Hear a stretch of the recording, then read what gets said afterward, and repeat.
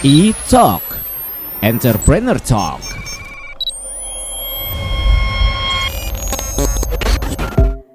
Halo Pop Lovers, apa kabarnya nih? Mudah-mudahan semuanya sehat ya. Ada Abi Zaki lagi di E-Talk Entrepreneur Talk, yang kali ini akan ngobrol-ngobrol sama tamu spesial lagi nih. Di line telepon kita kenalan dulu deh.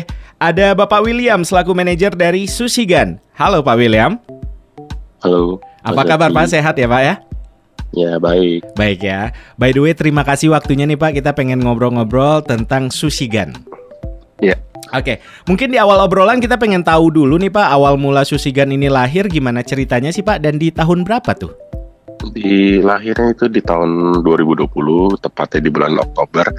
Jadi awalnya itu Sushigan tuh berdiri karena sebelumnya kan kami memang sudah pernah sharing sama belajar dari salah satu kenalan kita juga ya. Oke. Karena di bidang F&B juga. Nah, kita sendiri pun memang penikmat makanan Jepang gitu, terutama kan jenis sushi ini yang paling banyak dicari orang, benar kan?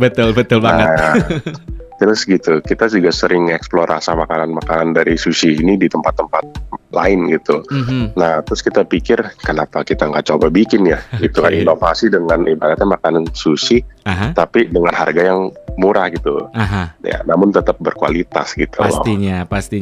Kalau untuk konsep bisnisnya sendiri ini murni B2C yang di toko yang offline gitu ya Pak William ya? Offline ada, online ada. Oh, online juga bisa. Oke. Nah, kalau kita ngomongin tentang unique selling point dari Sushigan ini sendiri, di apanya sih Pak William?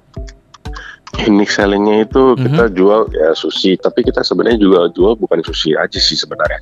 Kita unique sellingnya juga banyak gitu, jadi orang-orang tuh bisa milih. Jadi kita mulai ada dari appetizer juga ada, sushinya ada, terus itu ramen juga kita ada, donburi juga kita ada gitu. Jadi sebenarnya tuh banyak gitu pilihan menu kita gitu. Jadi orang-orang tuh bisa milih semuanya gitu. Walaupun namanya Sushigan tapi pilihan menunya banyak. Betul, gitu ya. Betul. Jadi kan orang lihatnya nggak cuma sushi doang gitu. Yes, betul. Nah, kalau ngelihat peluang bisnis terutama di makanan seperti masih akan terus besar ya Pak ya peluang bisnisnya? Betul. Kalau kami lihat juga memang akan semakin banyak gitu orang-orang yang bakal suka dengan sushi gitu ya. Yes. Semakin populer lah kayaknya sushi semakin kesini ya. Betul. Kalau untuk target marketnya sendiri Pak William, Sushigan ini menyasar ke siapa nih Pak? Kalau target sih kita dari semua kalangan ya. Kita memang kan dari segi harga pun juga kita kan memang menengah gitu ya. Jadi semua saya rasa juga semua bisa. Apalagi makanan kita juga kan memang halal gitu. Betul. Kita nggak ada pakai alkohol, nggak ada pakai mirin, karena kan kalau sushi kan yang paling ditakutin sama orang itu kan halal apa enggak nih gitu. Pakai mirin apa enggak, pakai alkohol apa tidak gitu kan. Nah, kalau kita tenang aja, kita pasti halal gitu. Jadi semuanya bisa menikmati di Sushigan ini bisa. Karena aman dan halal. Bisa. Umur berapapun. Kalau untuk offline store-nya ada di mana sih Pak? Mungkin bisa diinfoin ke Pop Lovers. Kalau offline store sekarang kita masih ada di 4 lokasi dan kita akan bertambah satu lagi nanti di Tanjung Duren.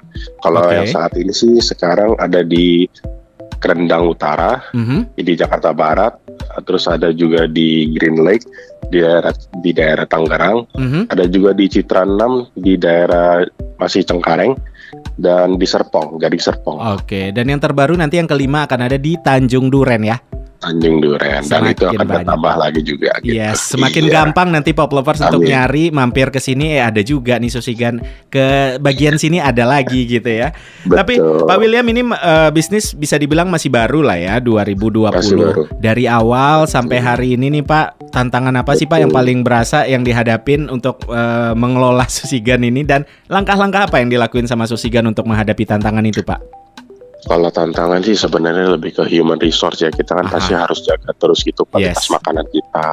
Terus kita juga harus sesuai dengan SOP kita gitu kan. Makanan rasa tidak boleh berubah-ubah, dan juga servis ya gitu loh. Nah, caranya kita untuk menanggulangi itu ya pastinya dengan SOP yang ada ya, kita tetap gitu kontrol setiap harinya gitu kan. Setiap berapa hari kita lakukan general ibaratnya cleaning lah, ibaratnya untuk briefing lah gitu kan, supaya kita juga bisa kasih tahu terus gitu kan ke karyawan-karyawan dan staff-staff kita yang bekerja di sana gitu. Karena ini tentang makanan ya Pak, kebersihan nomor 1 banget. Betul, pasti kebersihan itu pasti nomor 1, kita utamain banget, terutama di bagian dapur gitu. Pak, ini kita break sebentar, abis ini kita balik lagi ngobrol ya. Boleh. Oke, Pop Lovers, jangan kemana-mana, masih bareng Pak William dari Sushigan. Abis ini kita balik lagi, stay tune. E-Talk, Entrepreneur Talk.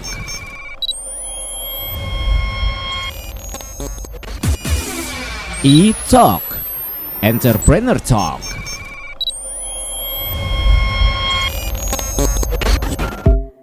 Balik lagi Pop Lovers di E-Talk, Entrepreneur Talk. Masih ada Abizaki dan di line telepon masih ada Pak William selaku manajer dari Susigan. Pak, kita lanjut ya obrolannya ya.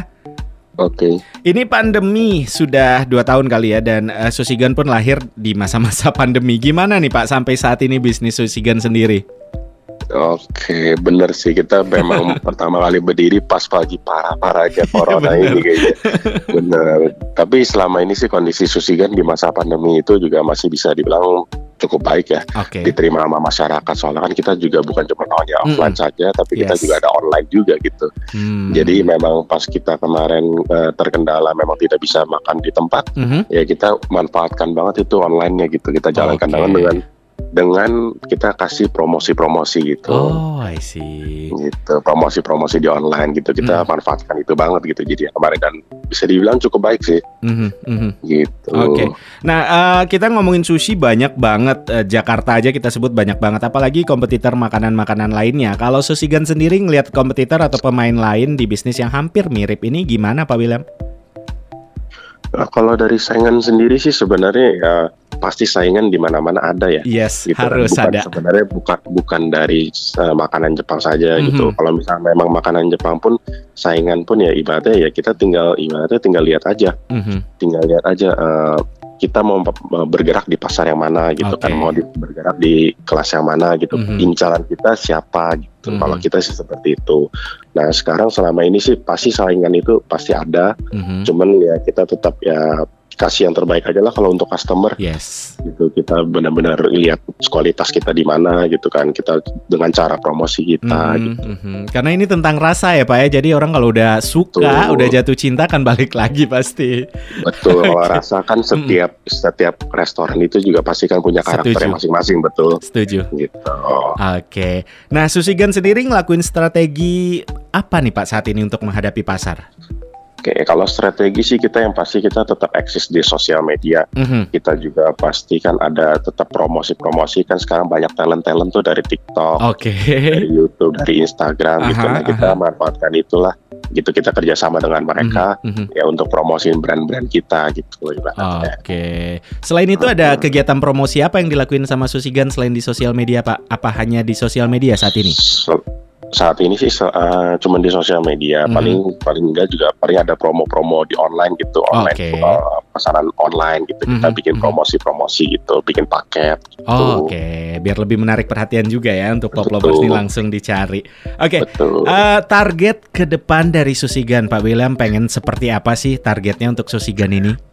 Kalau bicara target, kita pengen sih sebenarnya Susigan ini bisa jadi trendsetter juga gitu. Kalau misalkan memang mau makan sushi yang kualitasnya premium dengan harga yang terjangkau, kita pengennya tuh orang-orang tuh inget dengan Susigan gitu. Mindsetnya langsung ke Susigan aja gitu ya. Betul. Mau makan sushi halal juga kita pengennya ingetnya Susigan gitu. Amin. Sama ada lagi target kita ke depannya yang pasti kan nambahin cabang-cabang, lebih memperluas gitu di banyak daerah gitu ya. Kita mau main ke Bekasi, kita nanti ada mau main ke Jakarta Selatan, Jakarta Timur gitu, Depok, kita akan incar juga itu tuh. Mudah-mudahan segera terwujud lah ya, biar kemana-mana kita nanti ada lagi nggak susah nyarinya gitu. Iya, betul. Pak William, mungkin ini terakhir sosial media apa nih dari Susigan, atau mungkin mau pesan online bisa di mana aja, mungkin bisa dikasih tahu Pak William? Kalau sosial media kita ada di susigan.id di Instagram. Nah, kalau misalkan mau pemesanan online juga sebenarnya kita ada sushi cake gitu, seperti sushi ulang tahun gitu. Nah, itu bisa dipesan langsung melalui admin WhatsApp gitu loh. Admin WhatsApp bisa dilihat nomor telepon tiap outlet itu ada di Instagram kami gitu. Berarti yang penting Pop Lovers di follow dulu aja Instagramnya susigan.id, nanti ada di situ untuk nomor WhatsAppnya kalau mau pemesanan langsung ya. Iya betul, bisa. Oke deh, Pak William, terima kasih nih waktunya. Pasti pada kepo langsung nih sama susigan.id. Terima kasih sekali lagi, sukses selalu untuk Susigan ya Pak William ya. Siap, makasih Mas Zaki. Oke Pop Lovers, itu dia obrolan kita kali ini bareng Pak William selaku manajer dari Susigan. Tungguin tamu-tamu spesial di E-Talk lainnya. Abi Zaki pamit dulu. Bye-bye. E-Talk, Entrepreneur Talk.